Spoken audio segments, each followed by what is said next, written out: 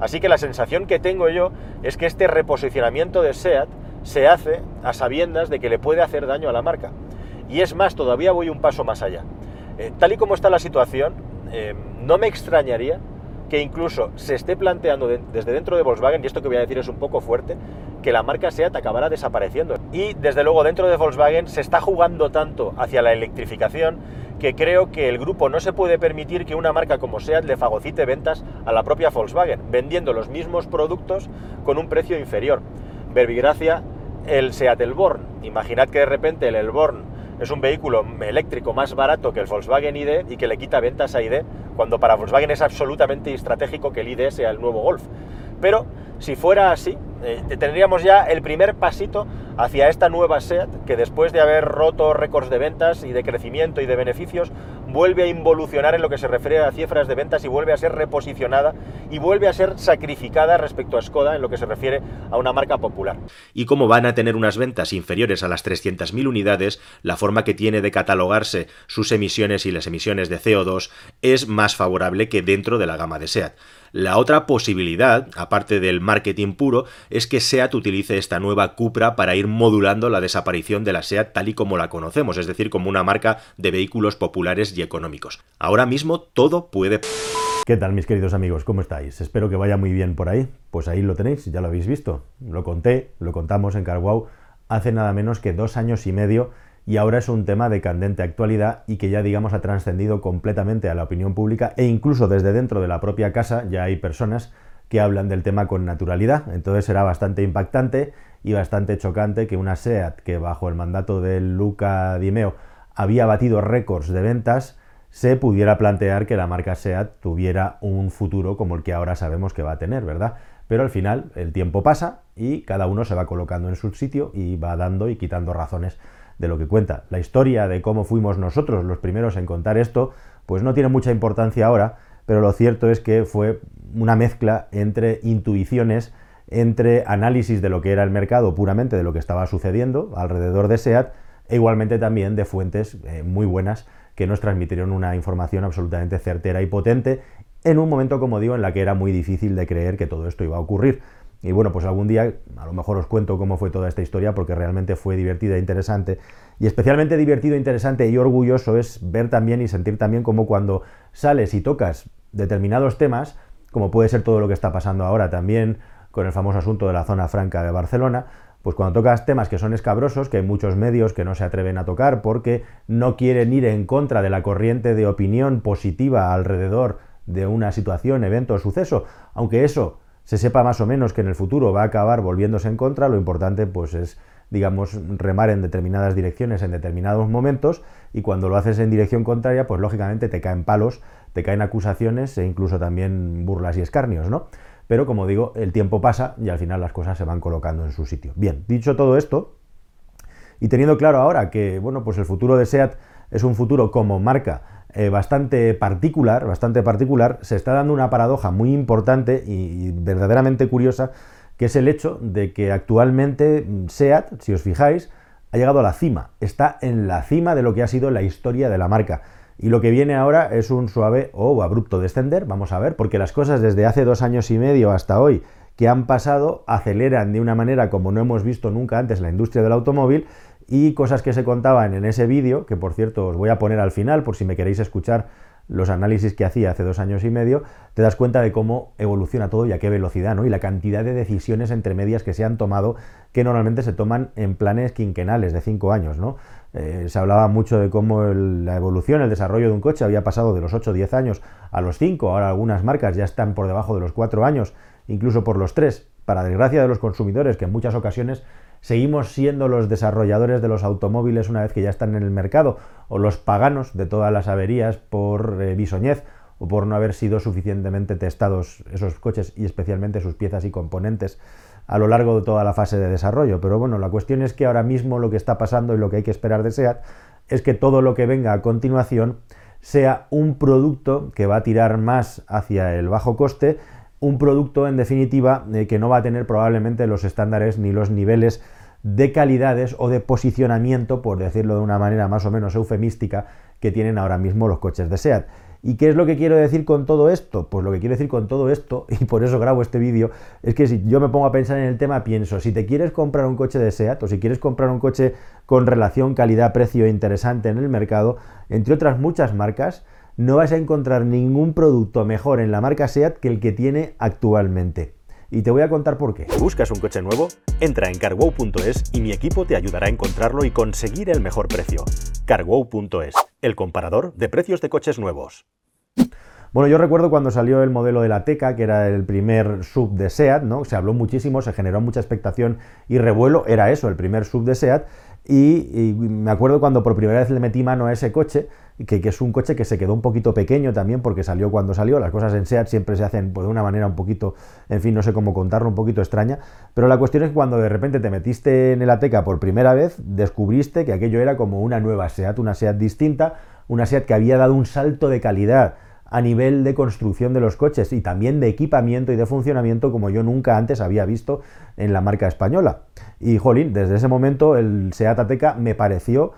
con razón, y yo creo que de una manera absolutamente objetiva, como el mejor coche que había construido SEAT en toda su historia en términos de calidades constructivas y de equipamiento. Como digo, estaba el Exeo también en su día, que era un Audi A4 de una generación anterior, pero era un coche que nacía antiguo y con algunos retoques, y evidentemente también era un coche muy bien hecho, pero el SEAT Ateca tenía un plus además de añadido de niveles de equipamiento que lo hacía muy diferencial respecto a lo que tenía SEAT antes. Y a continuación nació igualmente el SEAT León, que es otro coche extremadamente bueno, el mejor León que se ha hecho nunca, y un coche pues que, bueno, ya debido a la dinámica del mercado, al aumento de los precios, al interés por los SUVs, ha hecho que tenga mucho menos protagonismo que hubiera tenido en otra época de la historia, pero el SEAT León es igualmente una traducción, un auténtico cochazo en lo que se refiere a lo que ofrece respecto al precio que hay si lo vinculamos o lo comparamos con lo que hay en el mercado. Y os hablo de estos dos coches, el Ateca, un coche estéticamente, que cada uno puede tener su opinión, a mí me parece un coche bastante poco agraciado, pero que en parte suple esa poca gracia que tiene la estética por tener un espacio interior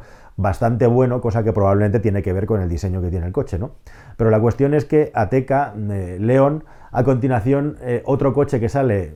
ahora hablamos si queréis de más coches como el Arona o el Ibiza, que son igualmente en su categoría automóviles muy buenos, pero tenemos otro coche que prácticamente no habla nadie de él, como es el SEAT Tarraco, que es un automóvil, bueno, pues absolutamente brillante, un coche que es un coche de 7 plazas, el primer SUV grande de SEAT, el primer SUV de 7 plazas, que es, digamos, la traducción del Skoda Kodiaq o del Tiguan All-Space, los coches, los SUV, digamos, de tamaño medio grande del grupo Volkswagen, que está ahí escondidito y que desgraciadamente es un coche que ha sido un fracaso, ha sido un pequeño fiasco en las ventas, porque estos SUV con el extra de las 2 plazas para atrás se venden mucho menos, es un coche mucho más de nicho, pero no deja de ser un coche, no sé si lo habéis pensado el Tarraco, con unos niveles de calidad de rodadura, es decir, de refinamiento en la conducción, del tacto que tienes al conducir, del aislamiento y del rendimiento de los motores que están al máximo nivel en lo que hay en el mercado. Y un coche probablemente muy infratratado e infravalorado, entre otras cosas porque la marca, bueno, pues no ha sabido venderlo o comunicarlo mejor, ¿no?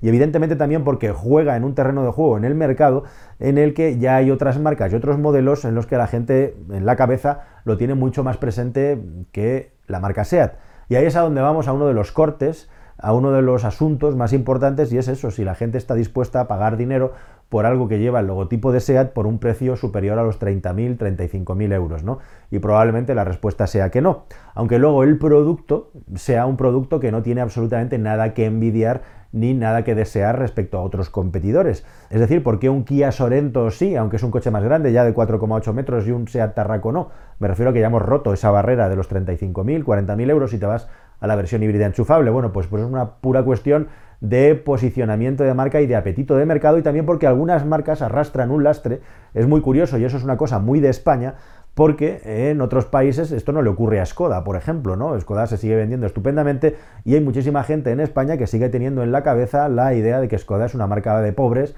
es una marca low cost, cuando probablemente, si no es la marca con la mejor relación calidad-precio que hay en el mercado europeo actualmente, pues le falta muy poquito, ¿no? Pero la cuestión es que SEAT se ha beneficiado del desarrollo de las tecnologías de última generación, híbridas enchufables, los motores TSI de 150 caballos, las últimas generaciones de los motores TDI, el nivel de refinamiento del chasis, que siempre ha sido una constante en los últimos modelos de Volkswagen y que está muy por encima del afinamiento, o por encima podríamos decir, tanto en motores como en refinamiento de chasis, es decir, la relación entre el confort, el comportamiento dinámico del coche, respecto a los coches coreanos. Los coches derivados de Volkswagen, Skoda, Seat, están un puntito por encima en esos dos aspectos, de refinamiento de conducción, silencio y de tarado de suspensiones para hacer un coche lo más equilibrado entre estabilidad y confort en el interior y también aislamiento acústico. Bueno, pues todo esto lo tienen los Seats actuales, lo tiene el Seat León y lo tiene el Seat Tarraco, y el Arona, que es un cochecito, igualmente un utilitario que viene a ser el nuevo Ibiza, igualmente con su último restyling y la última generación, pues es un coche que con todas las asistencias que tiene a la conducción y con todos los toques que se le han hecho para modernizarlo, es un utilitario, entre comillas, verdaderamente valioso, aunque su estética sea más o menos agraciada, ¿no? Pero la gran cuestión aquí, incluso le da un poquito la razón al grupo Volkswagen, es el hecho de que cuando los automóviles han llegado ya a ciertos techos de precio, pues lo que pasa es que hay que redefinir la marca para situarla en un segmento superior. Es exactamente lo que está haciendo Kia, solo que Kia no se ha inventado una marca nueva, Kia sigue siendo Kia, y en muchas marcas europeas se están inventando nuevas marcas porque es necesario para que la gente lo valore y lo analice como algo nuevo, diferente y superior, ¿no? Con un posicionamiento de marca por encima. Y eso es lo que ha hecho el grupo Volkswagen con Cupra. Y si a eso le sumas además que buena parte de la evolución del producto viene dado por la electrificación, que la electrificación es más cara y por lo tanto para poder defender un paquete más caro tienes que darle esa pátina, ese toque de premium, pues ya tienes ahí todo el caldo de cultivo por el que una marca como Seat a partir de aquí va a estar perdiendo fuelle de a marchas forzadas. Yo he estado revisando los vídeos en los que contaba todo esto y contaba una cosa que ahora mismo no la tenía en la cabeza, pero que tiene mucho sentido y de la que no hablamos mucho, y es que una de las maneras en las que SEAT puede acabar perdiendo, digamos, mercado, es directamente que vaya desapareciendo de determinados mercados. Se va a ir reduciendo la producción de SEAT y eso va a hacer pues que en los mercados en los que se venden coches más caros, pues probablemente sean los primeros mercados en los que la marca SEAT tenga la fecha de caducidad más rápida, porque también en su día eran los mercados donde más se vendía la marca Cupra, o mejor dicho, incluso antes, las versiones Cupra de SEAT, como puede ser Inglaterra, como puede ser Alemania, como puede ser Suiza, por ejemplo, e incluso también en países donde SEAT tenía y tiene muy buen predicamento, como puede ser México tradicionalmente. Y, por supuesto, en países como España, pues sería el último en el que una marca como SEAT desaparecería,